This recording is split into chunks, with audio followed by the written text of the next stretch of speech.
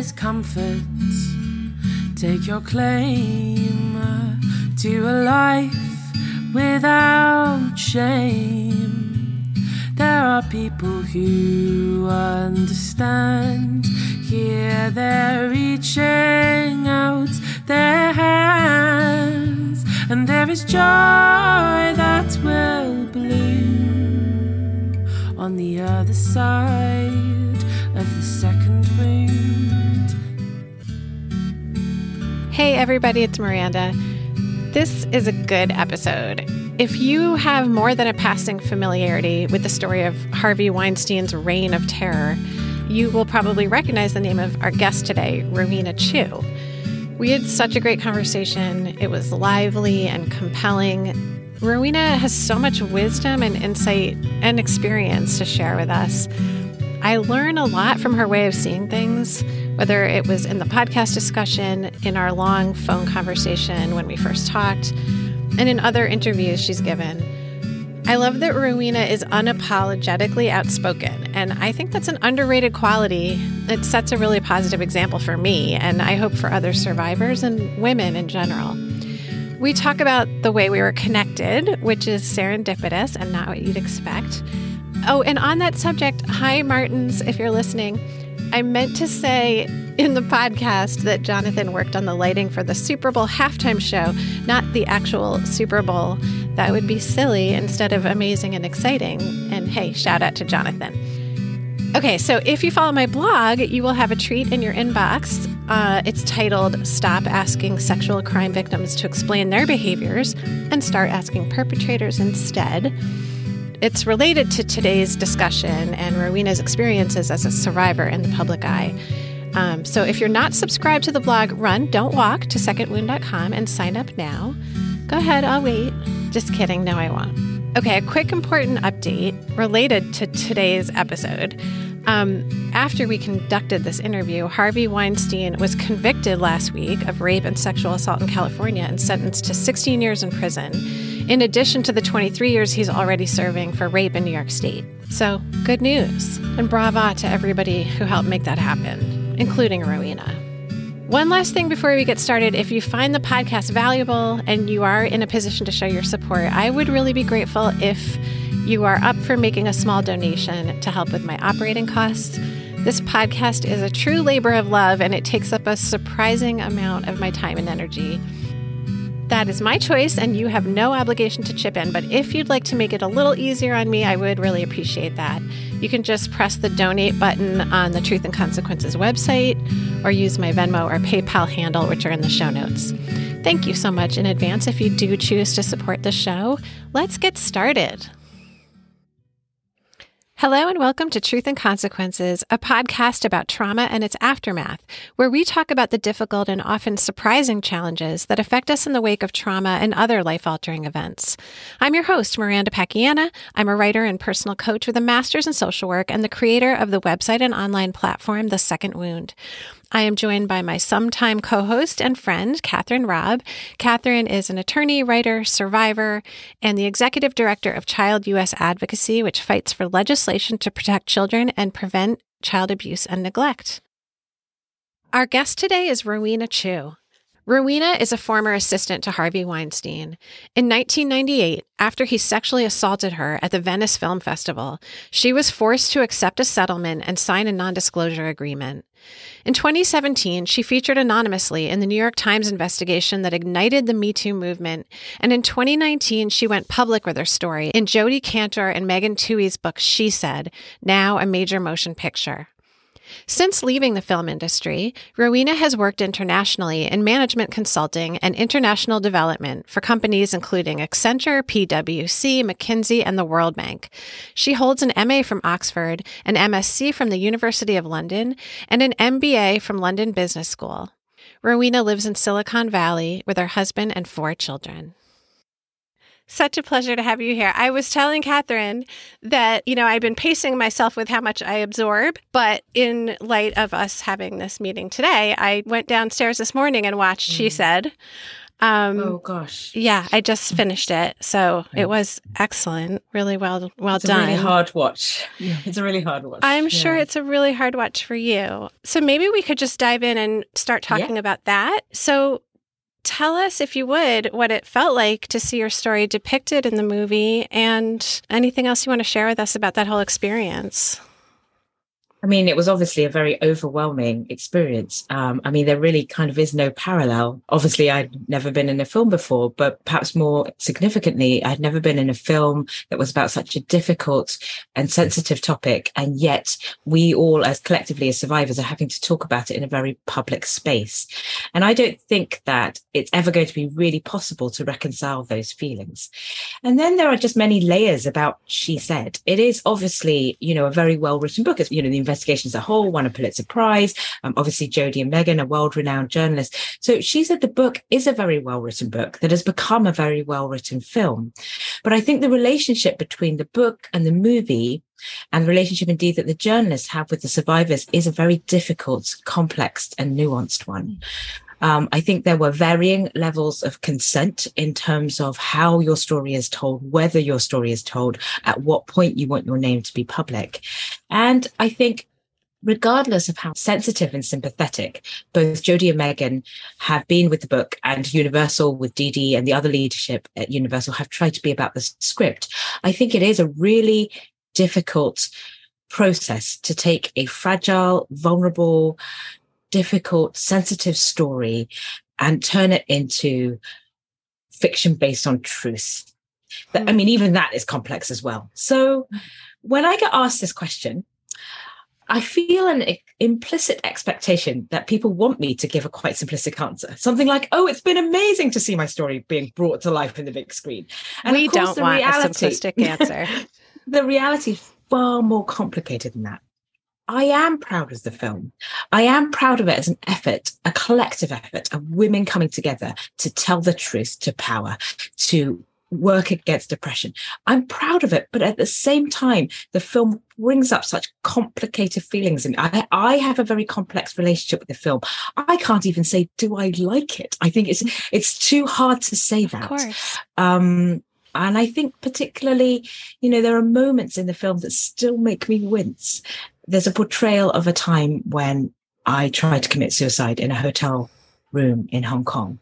And although that is very subtly portrayed, it is not possible to watch that scene at any point without feeling a huge turmoil of emotions inside. Of course. Of course. And adding to this is the fact that your part of this story was included without you asking for it to be included. Far from it. You were living your life adhering to the terms of this settlement contract where you could tell no one, including your husband.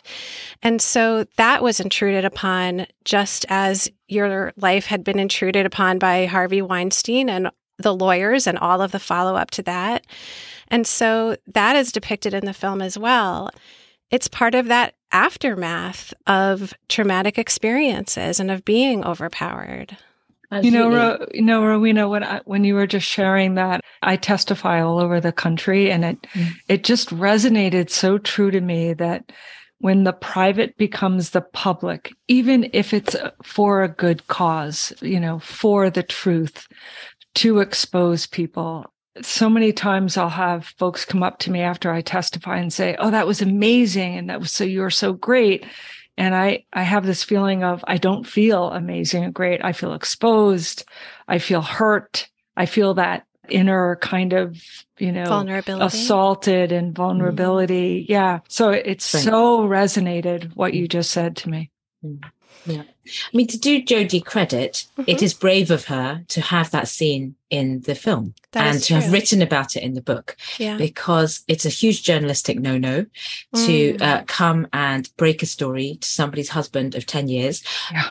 I believe her that she genuinely didn't realize that Andrew didn't know anything.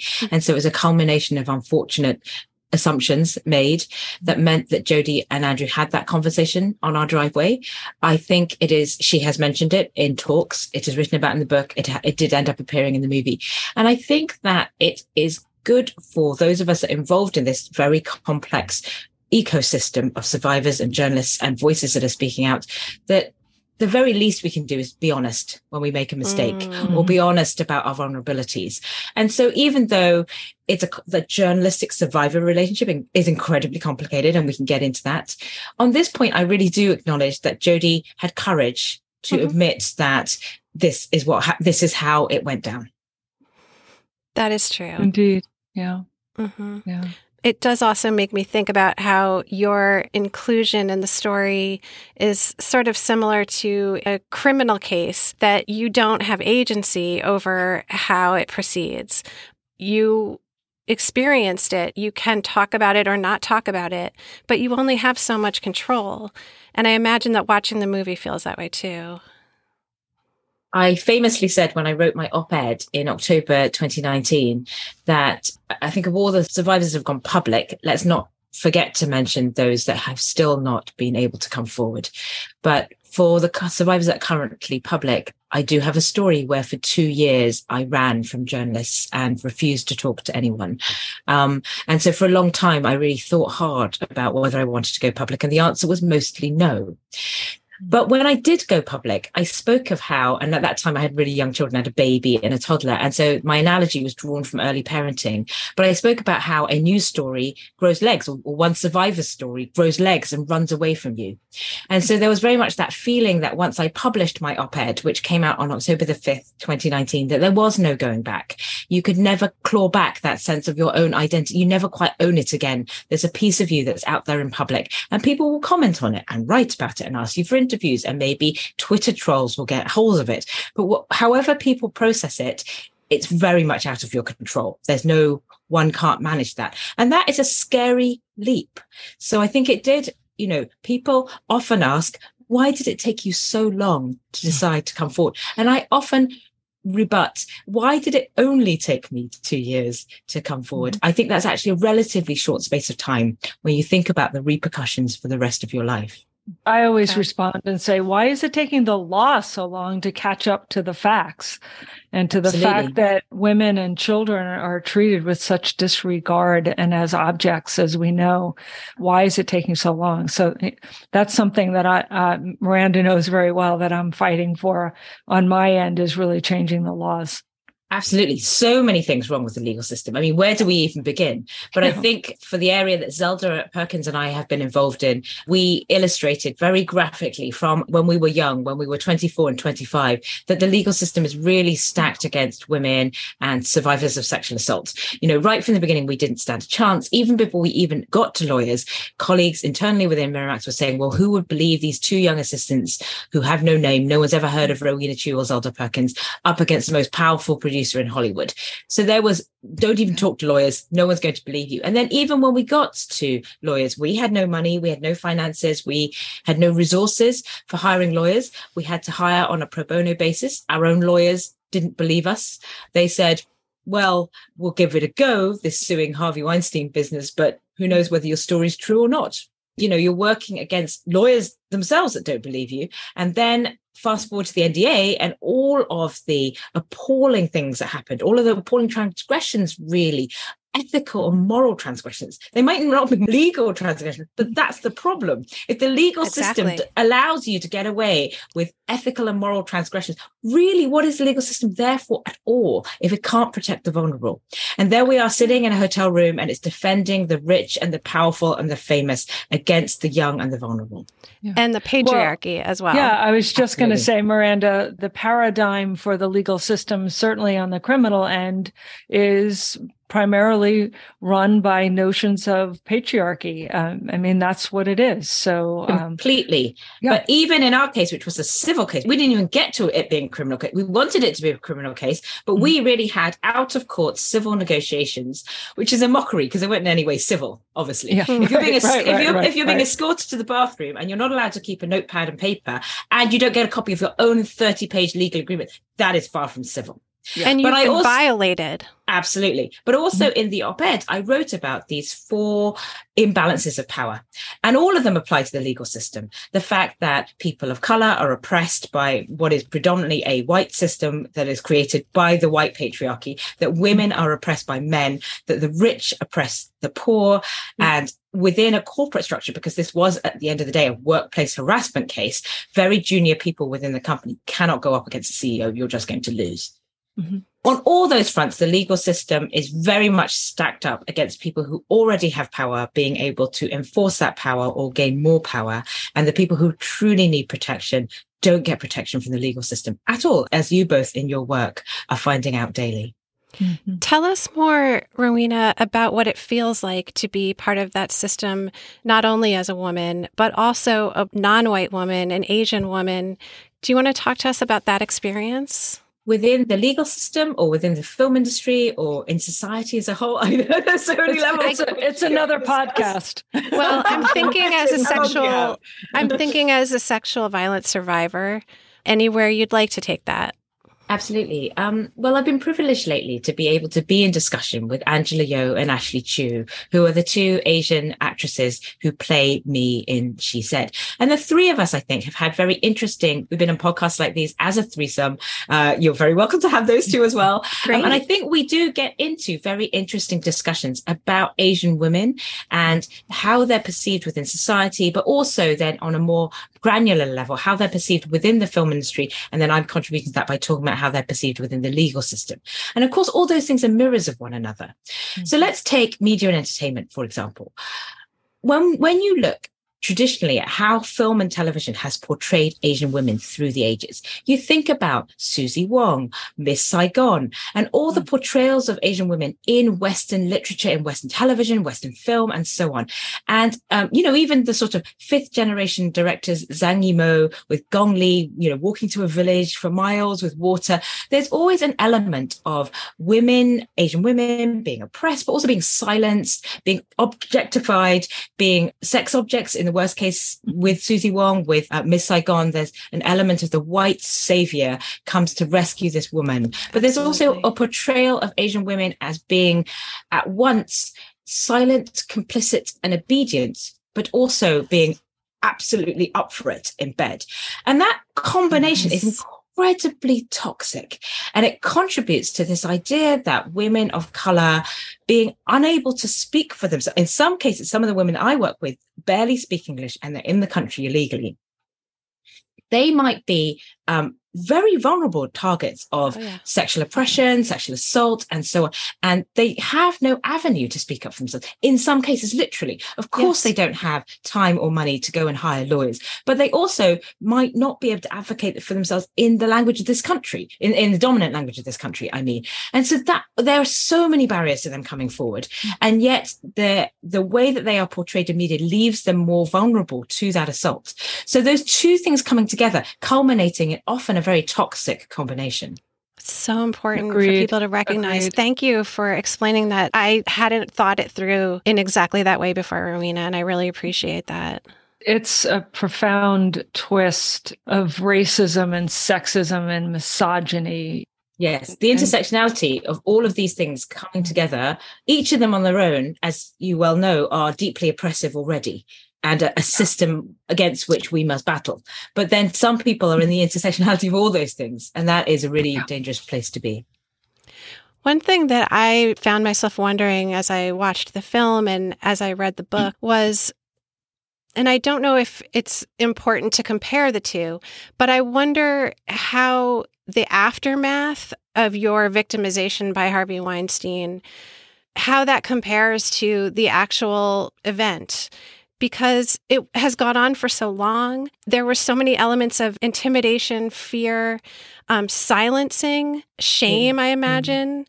And my heart just really went out to you, as it does to so many women, children, and men and boys too, who live with that. And I would just love to hear your thoughts about that. Well, the aftermath, that's another huge, area really that we could talk about. It's interesting. You used the word compare in your question. I did. And it's kind of fascinating because I myself am kind of exploring vocabulary around this. Sometimes I even catch myself saying things like, well, the aftermath and all of the things that happened, all of the oppression that happened was almost worse than, and I'm like, well, no, hold on a second.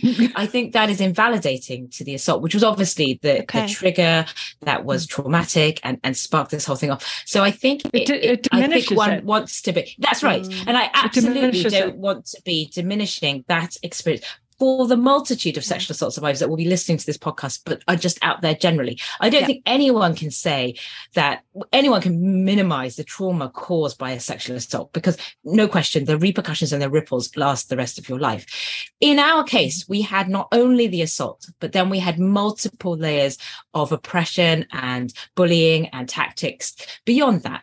And whilst I don't want to compare them, it's clearly like an onion where you're peeling away layers and layers and layers before you can even get to what happened in the hotel room. So without comparison, I still do say things like, well, there obviously was a trauma caused by the original assault in the hotel room in Venice. But then we almost immediately were catapulted into a whole other level of assault and bullying and harassment in terms of what happened with the NDA. I mean, frankly, being escorted to the bathroom as though we were criminals, being kept in this law firm, being told that our friends and families' lives were at risk, perhaps our own lives were at risk, that there's no question that that was deeply harrowing and hugely traumatic as well. And then there were all the side shows, such as Our Lawyers Didn't Believe Us, such as His Lawyers Said, if you have the money, why do you need therapy?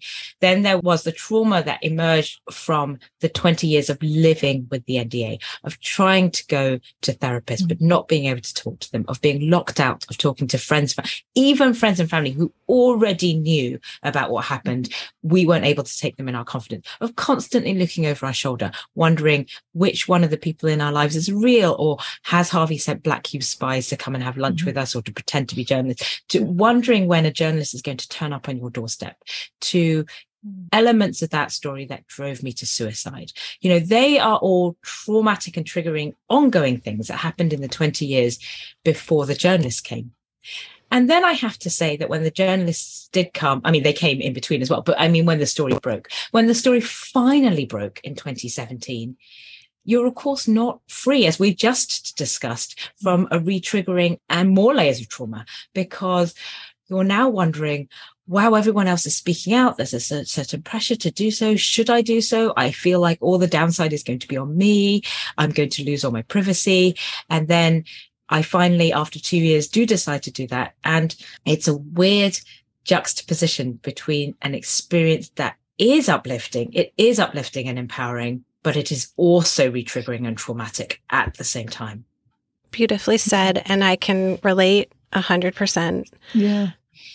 It chokes me up a little bit to hear you talk about, what you said about comparing, because it's a word I need to be careful of even for myself.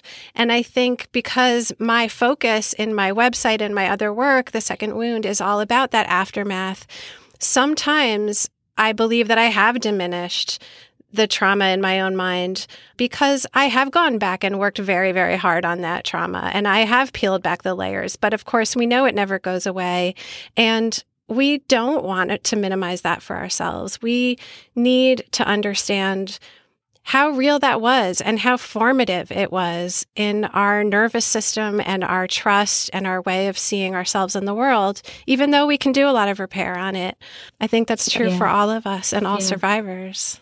I also think about all of the institutional failures that happen, whether, for Miranda and I, the institution of the family and how it failed us, and how gender restrictions and gender inequity failed us, that institution. Mm-hmm. But then if, you step outside your home or you step outside your work, you have the criminal justice institution, you have the civil system, which is incredibly patriarchic and sexist and misogynistic and run mostly by white men.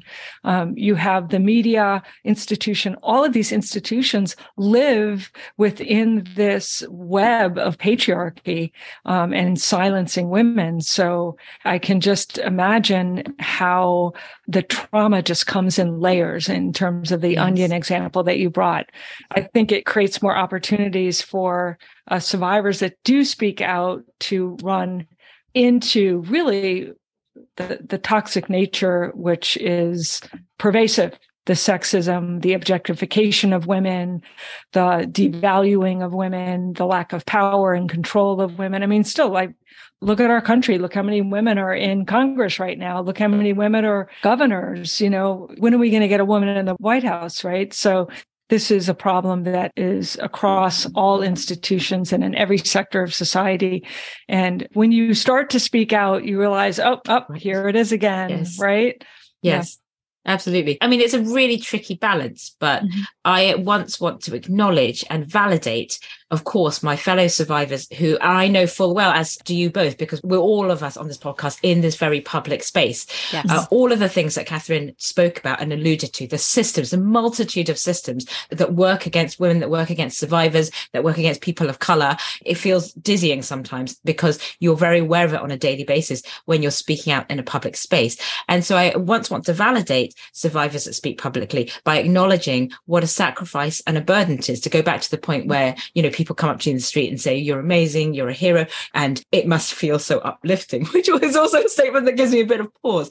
So recognizing the burden and the sacrifice, the personal sacrifice that public survivors undergo is really important. And then simultaneously, I also want to validate private survivors, because to go back to that point, some people have only had, again, I use that word very carefully, their trauma is restricted to the original assault because for various reasons they've been imprisoned in that. They've either signed an NDA and they're not able to speak about it, or they fear repercussions on their family, or maybe they just don't have the resources. And so they're imprisoned and locked in that original assault, and they listen to all these people who are doing public things, and they're probably listening to this podcast right now.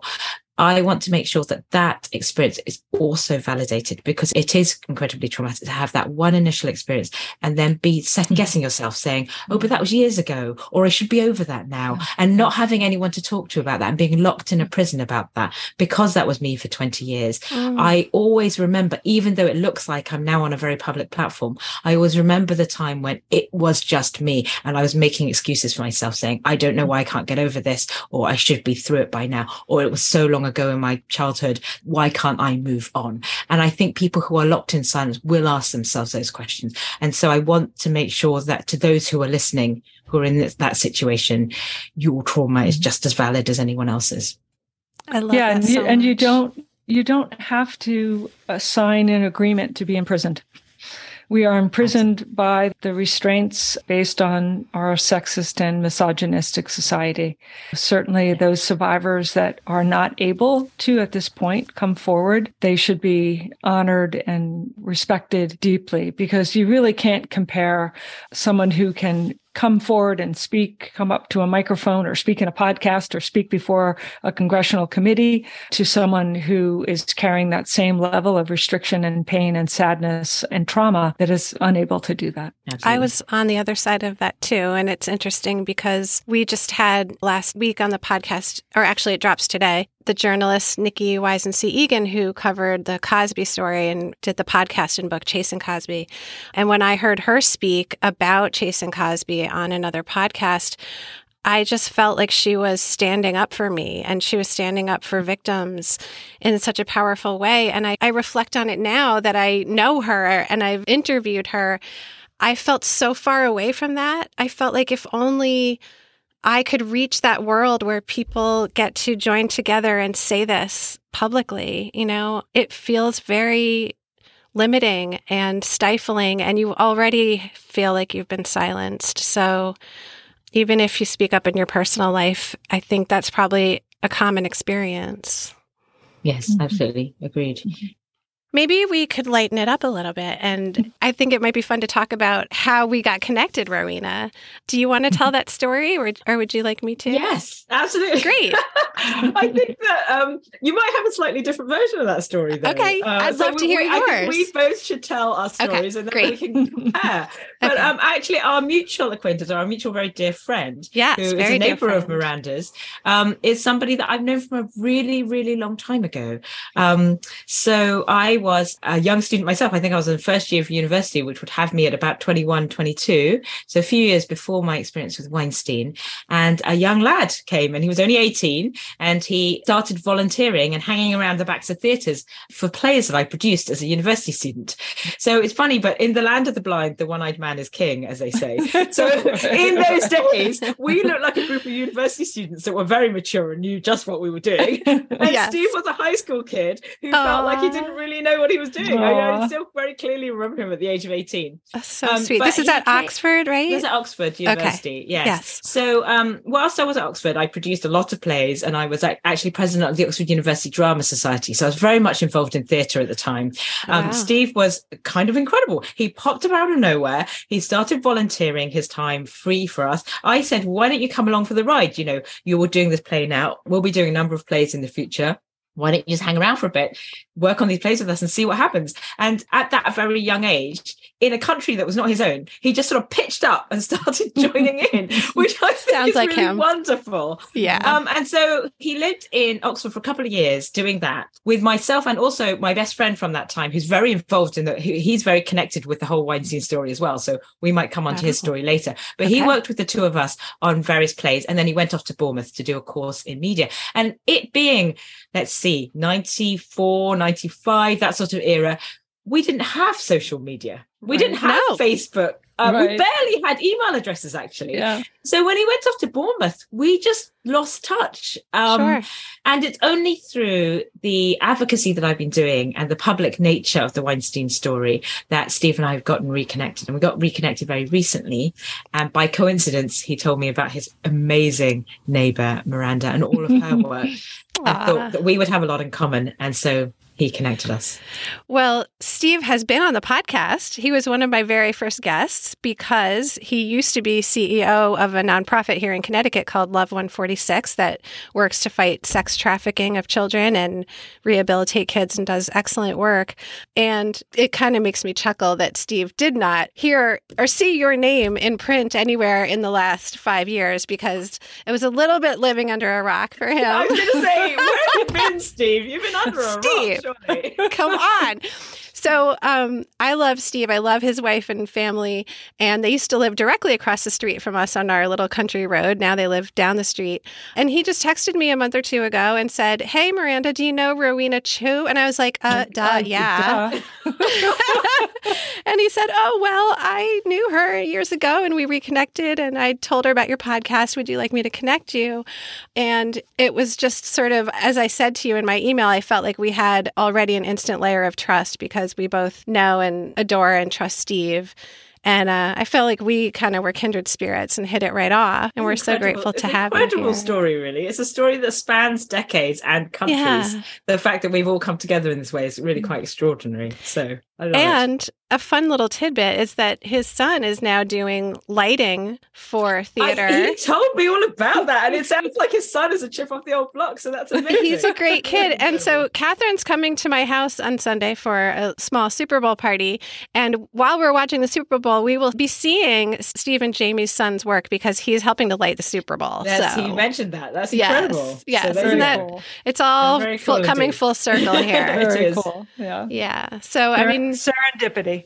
exactly. The universe works in mysterious ways. You know, Rowena, one thing that really struck me when we were talking privately before was when you told me about, okay, well, first of all, I'm thinking as we're talking about how many questions people get, like, why didn't you come forward sooner? And how that conversation is just inevitably focused on why did to Yes. people who are victimized, when really that should never be where we're starting. It should be, why did someone choose to offend against someone else? And then why did a system support that?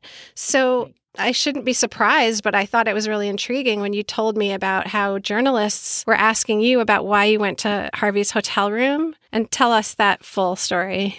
Yeah, and I think this is the topic of victim blaming, which is, Yes. of course, complex again. And highly pervasive, I think.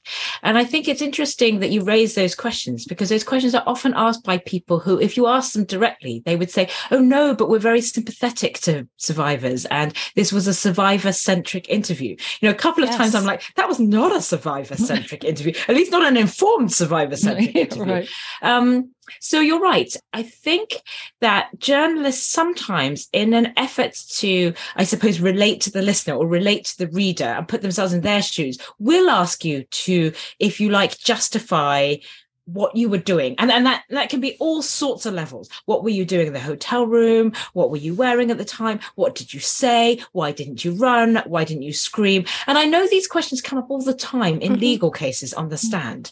And I think you've only got to look back at Weinstein's LA trial, which only took place a few weeks ago, of course, and examine the line of questioning there for all of the women that took the stand. And it was very much like, but you had lunch with him afterwards, but you emailed him, but you received favors for your movie, but your movie got commissioned here and there and so on. And you're right. It's very absent the sense of clearly the aggressor has no agency whatsoever. That's barely mentioned. And exactly. It's kind of staggering how the imbalance is so much on the survivor. We've already talked about the balance of power being tipped towards the aggressor, not the survivor. And yet the survivor is questioned and cross-examined on every single aspect of their behavior around that time. And a lot of that is to do with California law. I'm connected with the Consent Awareness Network that talk about, what the burden of proof is in a California courtroom in order to get the conviction that we needed in Harvey's case. But it was pointed out to me, and it's been pointed out to me several times, that this is only true in the case of this particular crime, sexual assault and rape. Exactly. Mm-hmm. If you are mugged on a street, you don't take the stand and you're not asked, well, what handbag were you carrying exactly? And why wasn't anyone with you at the time? And what were you doing walking down that street anyway at 11 o'clock at night? So that line of questioning is absent for other victims of crime. And so we need to ask ourselves as a society, why do we have these expectations for victims of sexual crime? There seems to be a huge differentiation. We still seem to be harboring under the illusion that the woman is somehow to blame, that we somehow seduced them, that we didn't say no enough. There are suppositions that I find them to be incredulous, especially because they're sometimes even applied to children or minors. Oh, yes, you're right. Those poor, poor men. I mean, how can they help it? Yeah. Right. When I'm testifying as a survivor myself, I get the same questions. Why did you take so long? Why didn't you tell anyone? Why didn't you tell your mother? If it was an actual physical type of civil wrong, people would be like, oh, of course. The thing that we're forgetting too, when people scrutinize victims and survivors, is let's look at when you were negotiating that NDA, Rowena, you and Zelda. Your criteria, your priority was to stop Harvey from hurting people. Absolutely. Okay. And victims aren't given the benefit of the doubt for their intentions, but most of the time that is our intention. We don't want other people hurt. Right? Definitely. And I know that you were asking to put systems in place with HR and for Harvey to go to therapy and for Zelda to witness it, things like that. At least that's what I saw in the film, which I doubt those were put in place.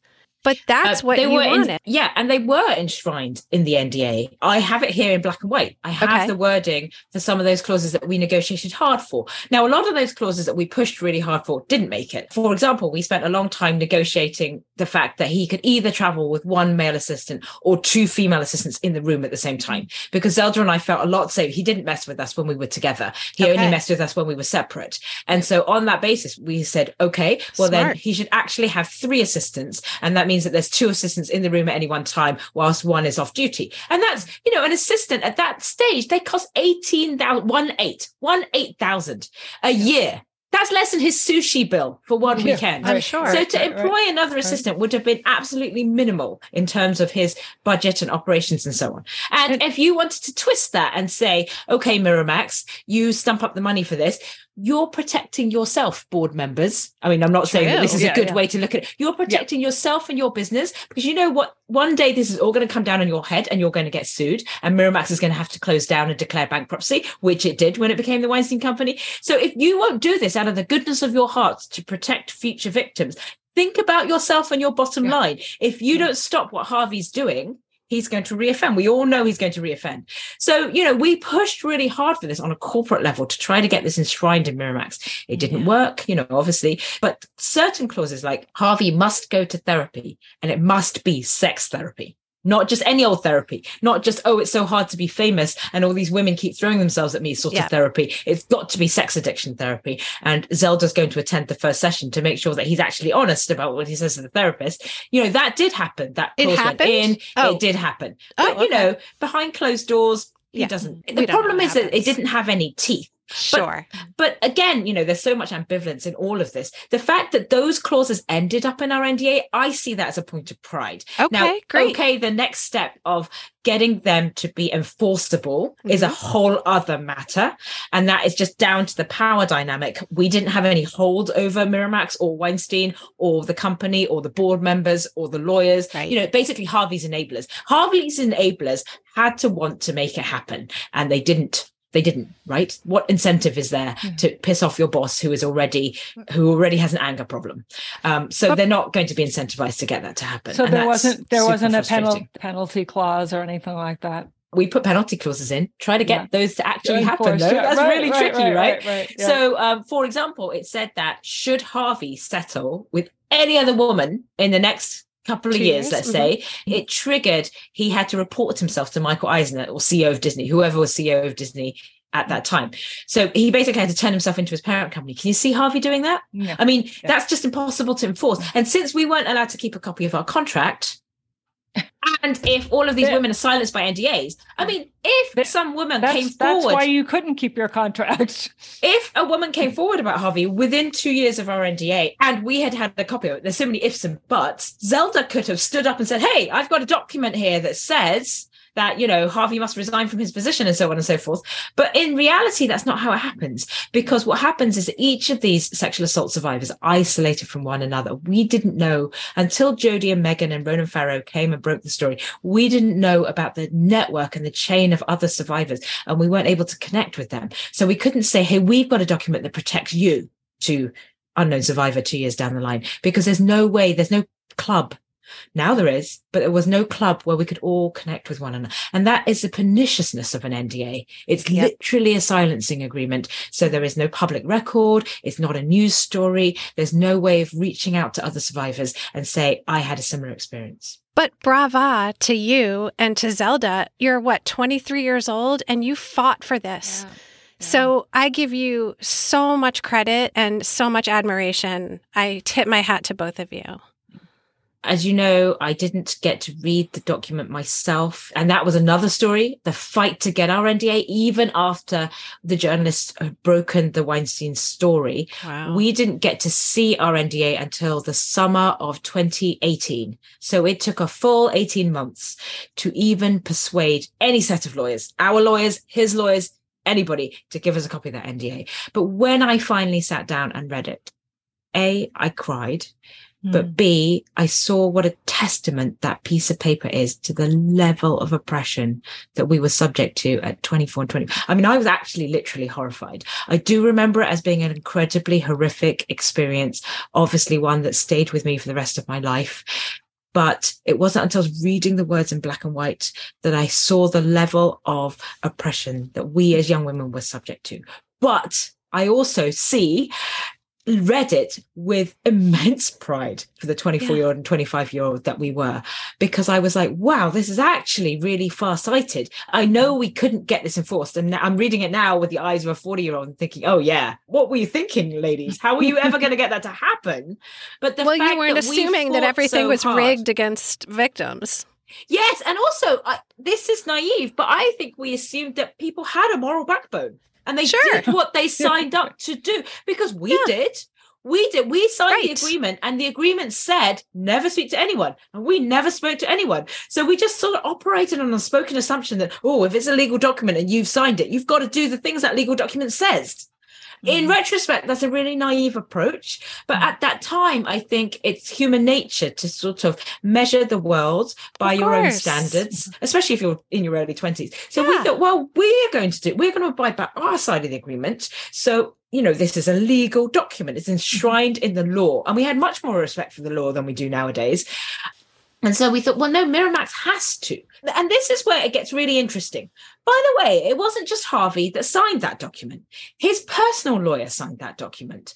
The head of Allen and Overy, which is a respected London law firm, still a very respected London law firm, was in the room. So we sort of expected that the folks that enabled Harvey, they weren't called enablers at that time, but the people that supported Harvey would respect a legal, because they were lawyers. They were officers of the law. And now I'm very skeptical. I'm like, oh yeah, but they were a bunch of white men who were just taking the biggest paycheck they could possibly find. I get it now, but I think at 24 and 25, we did not look at it that way. We thought officers of the law have a responsibility and a duty of care to make sure that the law is properly enacted. I don't think it's naive at all, actually. I think the irony is, if you had spoken up at that point, they would have had to produce the document. People could have seen it. Because if they had tried to enforce it against you, if you had spoken up, they would have had to produce it in discovery, and it would have been a public document. I don't know. I mean, I love, in some ways, it's very fascinating to kind of have discussions around that. They had you between a rock and a hard place. I don't know. They actually enshrined in the NDA. I mean, there's so many shocking clauses, but a completely shocking clause in the NDA is, okay, first they took a list of our friends and family, as you know, and it's called Schedule 5. So they listed all of our friends and family that knew anything about the assault or knew any details really about my working for Harvey. Then there's a clause in the main body of the NDA that talks about if anyone from Schedule 5 or if we ourselves leaked the story to the press or in public or whatever, or talked to anybody, in law, we would be obligated to defend Harvey Weinstein and the Miramax company and Bob Weinstein and say that our friends and family were lying. Wow. So it's a clause that forces you to lie. It's a clause that forces us to lie. To commit perjury. That's insane. Correct. But I don't understand how a top legal law firm, okay, let's set Harvey Weinstein aside for a minute. We all agree that he's a monster and he's pathologically disturbed. So let's just set him aside because he's not going to do the right thing.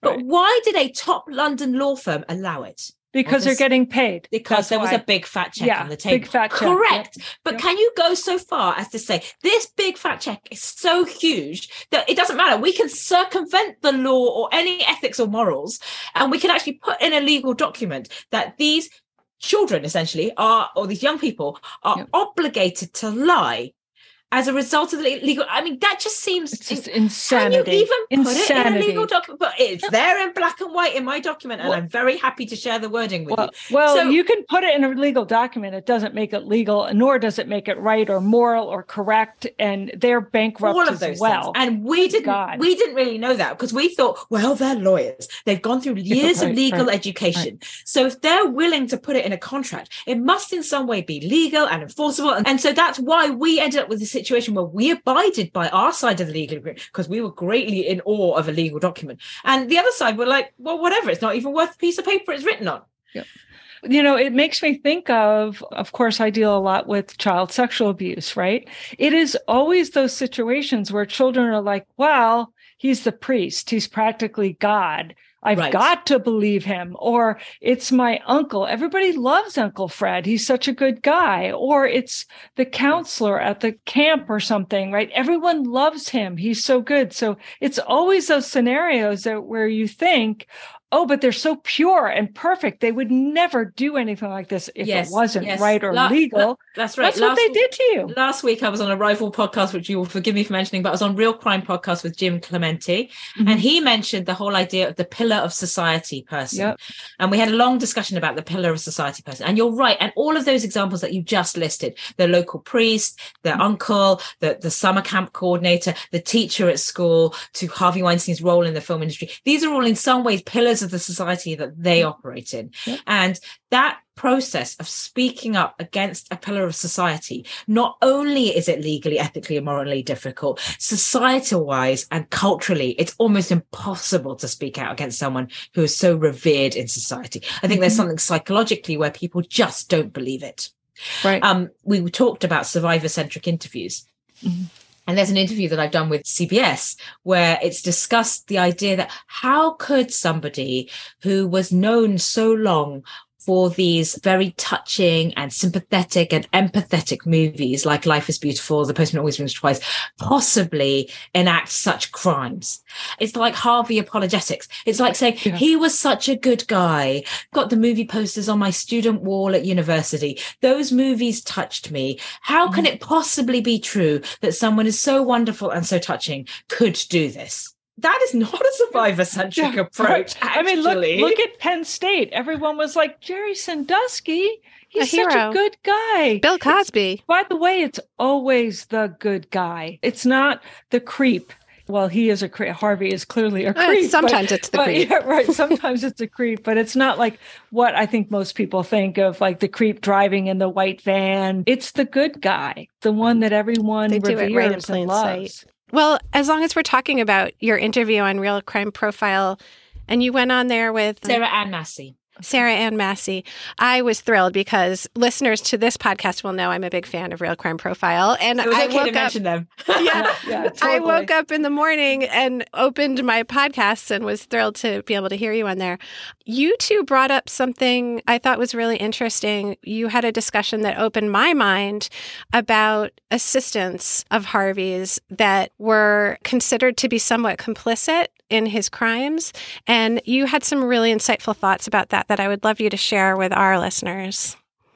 Yes, I think that ties into victim blaming, and it's another topic that has been of great contention, really. I think it is the actress dynamic is simpler because people understood the casting couch and the pressures of the casting couch. And so in some senses, they weren't directly Harvey's employees. So they would come and then they would be pressured to offer sexual favors in exchange for roles in movies. And that's clearly, in a more black and white sense, a heinous thing to do. I think for the assistants, they were in a much more complex position in some ways, because for many assistants, particularly people who had worked for Harvey for a while, they would be considered to be part victim and part complicit. And so that's really complicated. Which side of the line are you really on?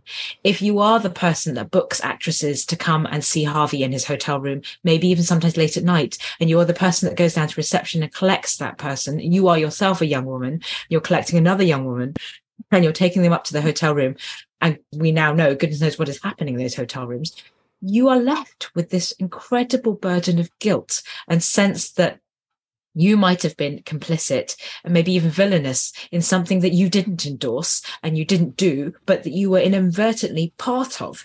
And then there's always questions raised about, but surely, if you had worked for Harvey for a while and you knew his reputation, you must have known there was something horrific happening in the hotel. So, there's another layer of questions along with the, what were you wearing and why were you there in the first place? There's like, but surely you must have known, sort of line of questioning. And I think that is incredibly difficult and complicated, particularly because assistants are invariably young women. They're invariably young. They're invariably women. I mean, there's a few men, but they're mostly women. They're mostly incredibly young.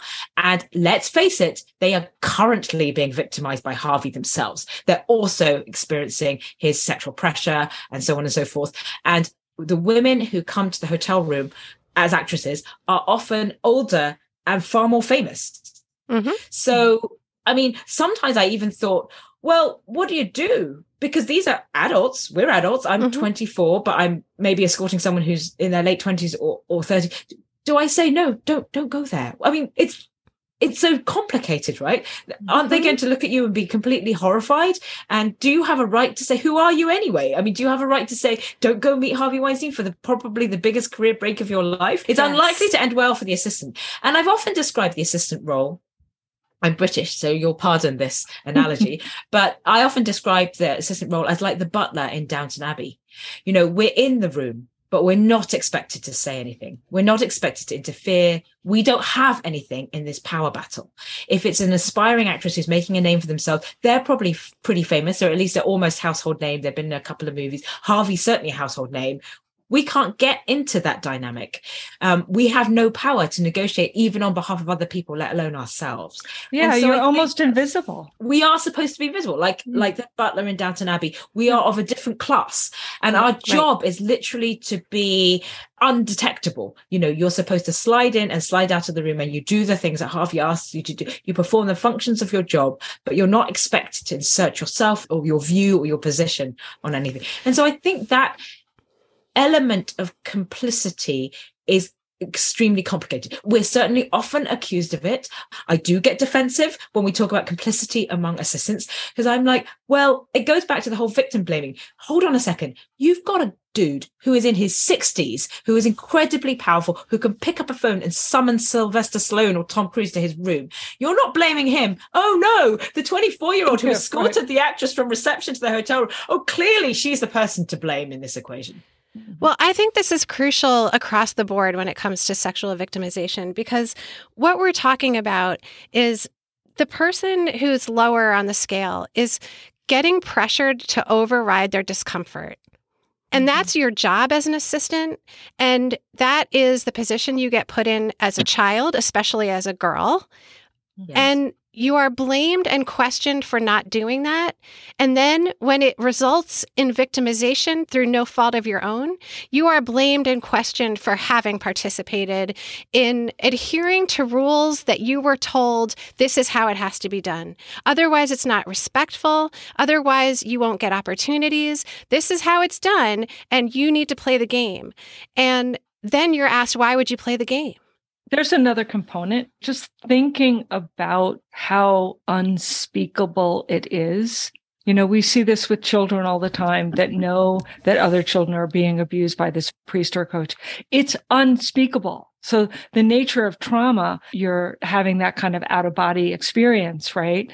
Where you're disassociating. So there's that whole other level. And we're talking about young women that have no power at all. So there must be that bioneurological thing that's happening as well in those situations of great fear and trauma. Yeah, I think that is true. It is also true that I saw people who lost their jobs within half an hour or certainly didn't last the day. You know, we were frequently told, if you don't want this job, if you don't want to do this, we have like 20 Harvard Business School graduates lined up to take it. So it is true that there were young women who were bright and graduating from top universities around the country who were willing to come here and work for free. And if you yourself are one of those, you know, I graduated Oxford University. I had friends who were investment banks, management consultants, making some factor of multitude far more money than I did. I was making mere pittance. Maybe some people were pulling in 10 times what I did, you know, who graduated Oxford at the same time. I was there. So that lends credence to the idea that they can find another me tomorrow. And you see people getting fired all the time. So it's pointless, because if you object, you're just going to lose your job. And the next person who's willing to be complicit is going to come and take your place. I think, however, there are many levels of firing line that we should focus on. I mean, yes, okay, we've done the work to like get Harvey in jail, and that wasn't easy, as people who testified in New York and LA will tell you. What about the lawyers? What about Bob Hutensky? What about the board members? What about the accountants who like managed the processing of the checks? There are so many levels that we could attack. Why attack the people who have little power? Little power. We don't at all. attack the people who are still working in Hollywood today, who are still at large, who really are still profiting off decades that Harvey assaulted women and built a career based on that. And he may not be profiting off it, but other people still are. Yeah, go after the members around the king's table, not the poor souls that are delivering and serving those at the table. Right. Well, in the film, the accountant is shocked to find out that these were actually sexual assaults and not just, what did he say, like extramarital things. I mean, why aren't we holding him to account? He should have known.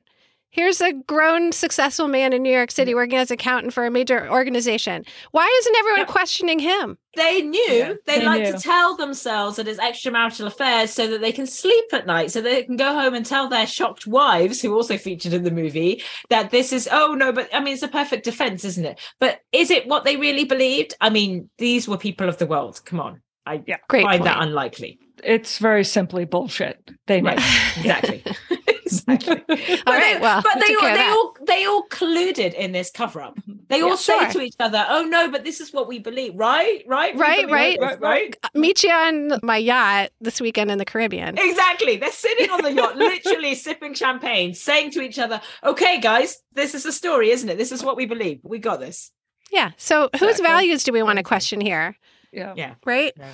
All right. Well, we're getting close to wrap up time, and I'd love to hear your hopeful signs. But before we do that, is there anything else, any other points either of you would like to make? Rowena? I think I'd love to talk a little bit about the issue of financial compensation for survivors, because I think this is a very important topic. And Miranda and I had a great discussion about this when we talked earlier in this podcast. Mm-hmm. And it's a really complex issue. I have lots of thoughts around, but I think it's interesting because we talked about we'll go back to the analogy of the onion, and we talked about unwrapping the onion and the many layers of oppression and harassment and bullying that we all experienced. And I think that whilst I can look back in my story on the events of 98 and say, oh, clearly, obviously what Harvey did in the hotel room in Venice is wrong. What all of the enablers did in the glass offices of Allen and Overy also in 98 is wrong. I think when it comes to the different players from 2017 onwards, it becomes much more complicated.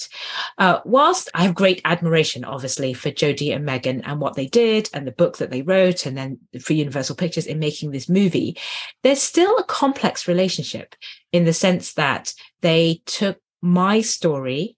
They are the gatekeepers of that story.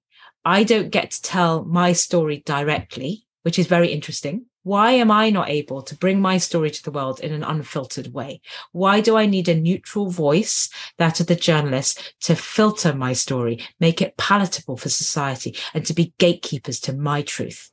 That will require another podcast. But I want to bring all that back to a really interesting point. They're compensated in ways that victims and survivors often aren't. They win public adulation. They are respected. They get Pulitzer Prizes.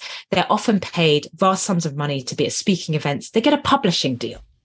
Survivors somehow are locked out of a lot of this. None of us have received prizes for anything that we did.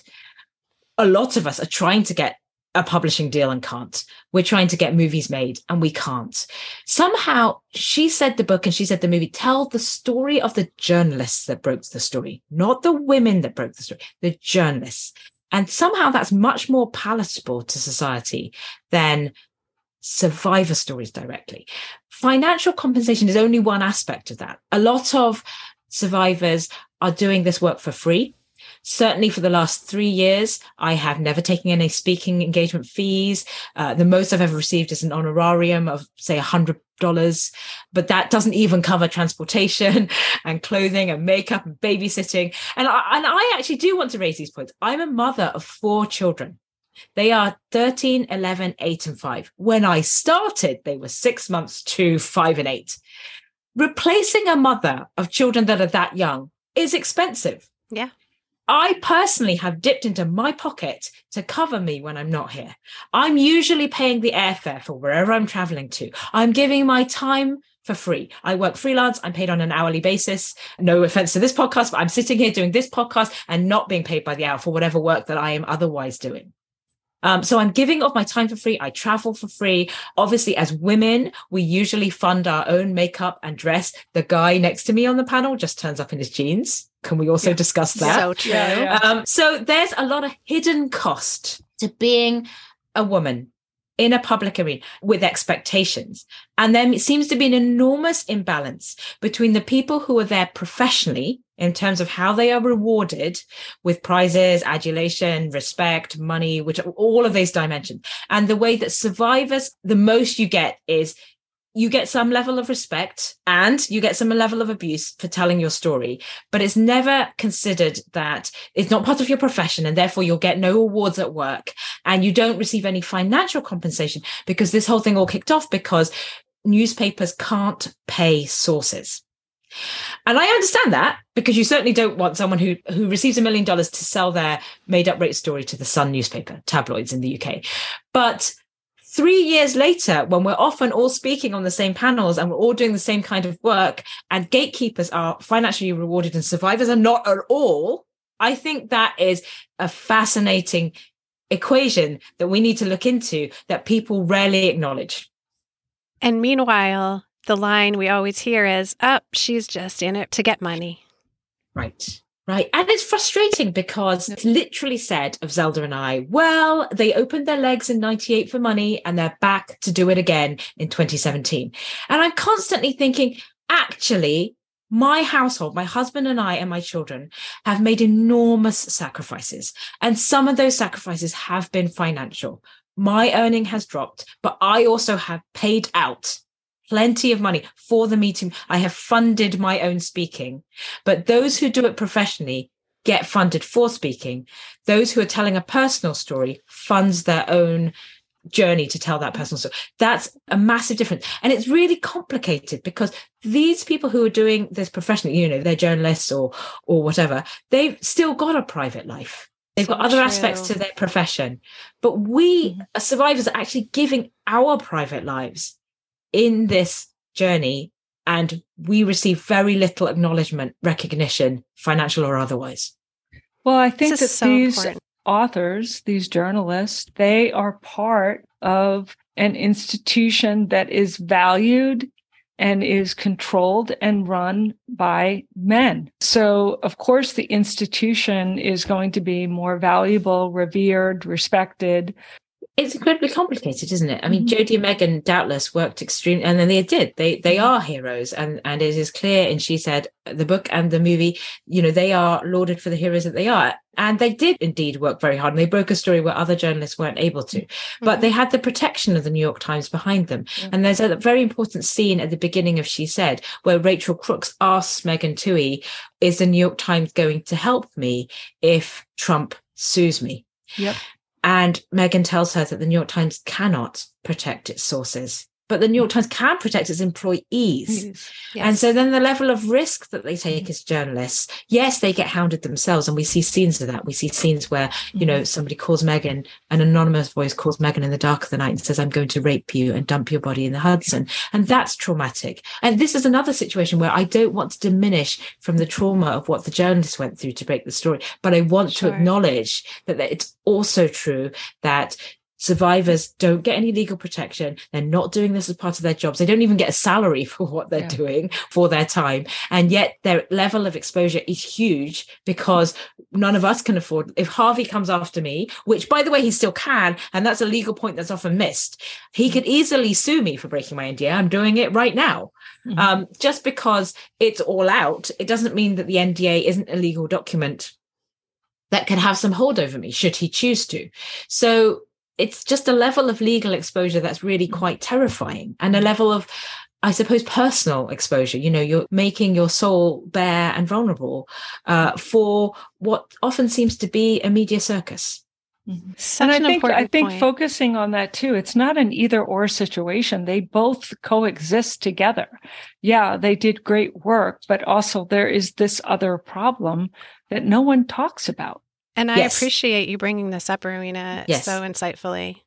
I don't think there's an easy solution, but if we don't shed light, it's more of telling truth to power. If we don't shed light on these issues, if we don't mention them, then they just get brushed under the carpet and they continue. And this is why I love talking to you, because you have so many unique insights. It's really enlightening. Thank you. It's been a huge honor. Yeah, me too. Oh my gosh. And I hope we're going to continue our conversations. Absolutely. I'd love to continue. Good. And we should talk about having Angela and Ashley on, and so some of these other commentators, because they have a very fascinating view about what it's like to be an Asian woman in Hollywood. And I think when the three of us talk, and we talk about the various worlds in which we inhabit, but with this common thread of what is it like to be an Asian woman in corporate life, in Hollywood, in the film industry, on stage, in a theater. In the culture. Yes, I think bringing all of those viewpoints together is interesting because you can see commonality in terms of, you know, exoticization and objectification and all of those wonderful issues. I would love that. I would really love that. So would you two mind just giving us a couple of minutes to tell us about what is a hopeful sign that you see on this topic? I thought long and hard about this, and I had several ideas I wanted to talk about. But actually the thing that's closest to my heart at the moment is my oldest, who was only 8 when this whole thing kicked off, is now 13. I have 4 kids. The first 2 are girls. And I'm incredibly proud of what she's currently doing. She is an 8th grader, and they have at their school what's called a rite of passage experience, otherwise known as the Ropes Project. And so for her Ropes Project subject, she chose to write about the Me Too movement. And I think that is a phenomenal thing to be doing at 13 and still only in middle school, not even in high school, because these topics, as we know from this podcast, are hard even for grown-ups to talk about. And so I think to be able to talk about it as a 13-year-old and to stand in a classroom of her peers and to talk about sexual assault and Me Too and oppression and social justice, I think is an incredible thing. I think when I thought about the subject of hope, I thought, I'm often saying things like, we're doing this for the next generation. We really hope that our children won't be facing these inequalities in the workplace, that, injustices around, workers who get paid by the hour will be gone by the next generation. We're hopeful for the next generation. But I think when I see that embodied in not only my daughter, but the class of her peers that ask her questions about her project on the Me Too movement, and they are thoughtful, engaged, equitable questions asked by both boys and girls in this middle school classroom, I finally feel that all of these injustices and all of this work and lack of recognition and constantly being oppressed and the daily oppression might be worth it if we can put engaged, equitable individuals like the ones I see in my daughter's classroom into debate about these valuable issues across society. This is not just for women, because I feel in our generation, we're often talking about it as an issue that is a woman's issue. And we're often talking about it among women. But I'm now observing classrooms of 13-year-olds of mixed gender that are willing to address these issues of consent and societal change head on. That's hope. That's light. Beautiful. That's Thank great. you. Catherine? I'll tell you, the hope really is in children and how we raise them. And we know that sexism and misogyny, it hurts boys too. It hurts our sons. I have 5 children. I have 2 girls and 3 boys, so I understand that. I think for me, given the work that I do, the light is in legislative change, because if we can get to the root of the problem and really get underneath these inequitable laws, inequitable public policies that we have, and really educate lawmakers on the pervasiveness of this problem of primarily how young girls and women are treated. We work on changing statute of limitations, completely eliminating them, eliminating NDAs in child sexual abuse and other sexual assaults as well. We work on legislation for adults as well. So I see the hope and the light in really getting to the core of the problem and being voices in the place where there is power. And I believe that there is power in our laws if we get the right people to enforce them and to make them stronger. There is, because you're doing it. You're making it happen. Yeah. Harvey Weinstein is being sued in the civil suits in New York based on the bill I worked on for 12 years. So, bravo to you. That is incredible. Thank you. That's justice. And same thing with Prince Andrew and many, many others. So although I hated going to Albany for 12 straight years, it was certainly worth the fight. I see a lot of light and justice moving forward as we change our legislation.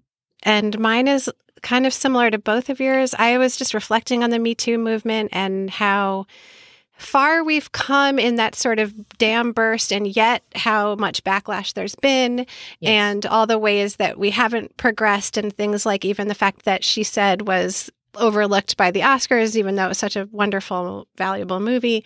But at the same time, I look at this generation coming up and my kids and the way that they are, like you're talking about, Rowena, so well versed in these subjects. And we didn't talk about sexual abuse at all when we were growing up, right? So now we are in this entirely different plane, and it can only move us forward. And it really does give me a lot of hope.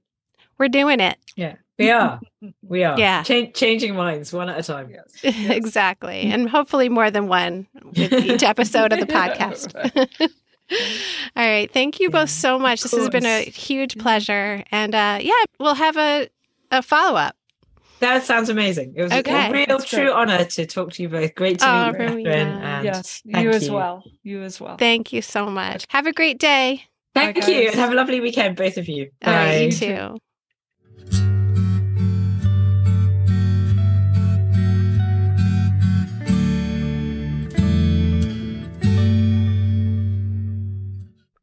Thank you for listening.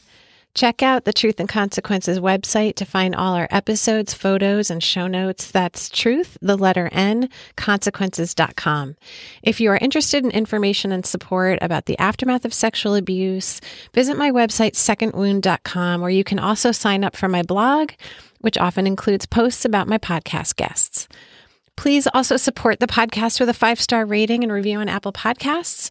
And even easier, tell your friends. And follow Truth and Consequences and The Second Wound on Instagram, Facebook, and Twitter for updates on episodes and past guests. Thank you for listening and for all the support, everyone. And always remember, your truth matters. Do not miss our next episode with the esteemed Dr. Judith Herman, author of the highly respected book, Trauma and Recovery. Catherine and I were thrilled to speak with Dr. Herman about her new book, Truth and Repair, How Trauma Survivors Envision Justice. It's so good, and you can pre-order it now. It comes out the very day that the episode drops, which is March 14th. Original music for the Truth and Consequences podcast, including our beautiful theme song, is composed and performed by Maddie Morris and produced by Pete Ord of Haystack Records. Thank you, Adam, for all the technical support and for staying open to change, unlike Carson the butler from Downton Abbey.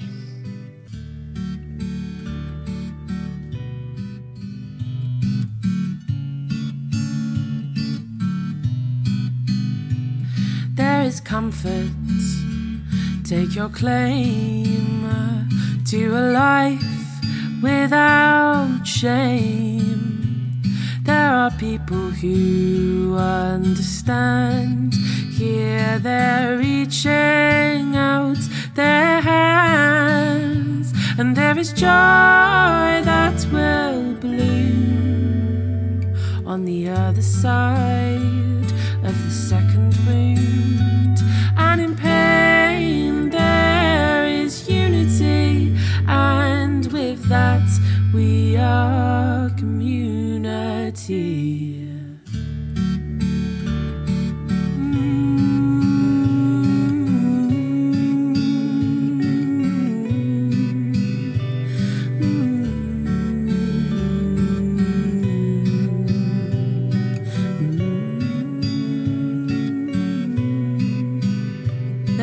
Sorrow at your arrival to your narrative of survival. You have a right to the way you feel. You have a right to a space where you can heal, 'cause there is joy that will bloom on the other side of the second wind.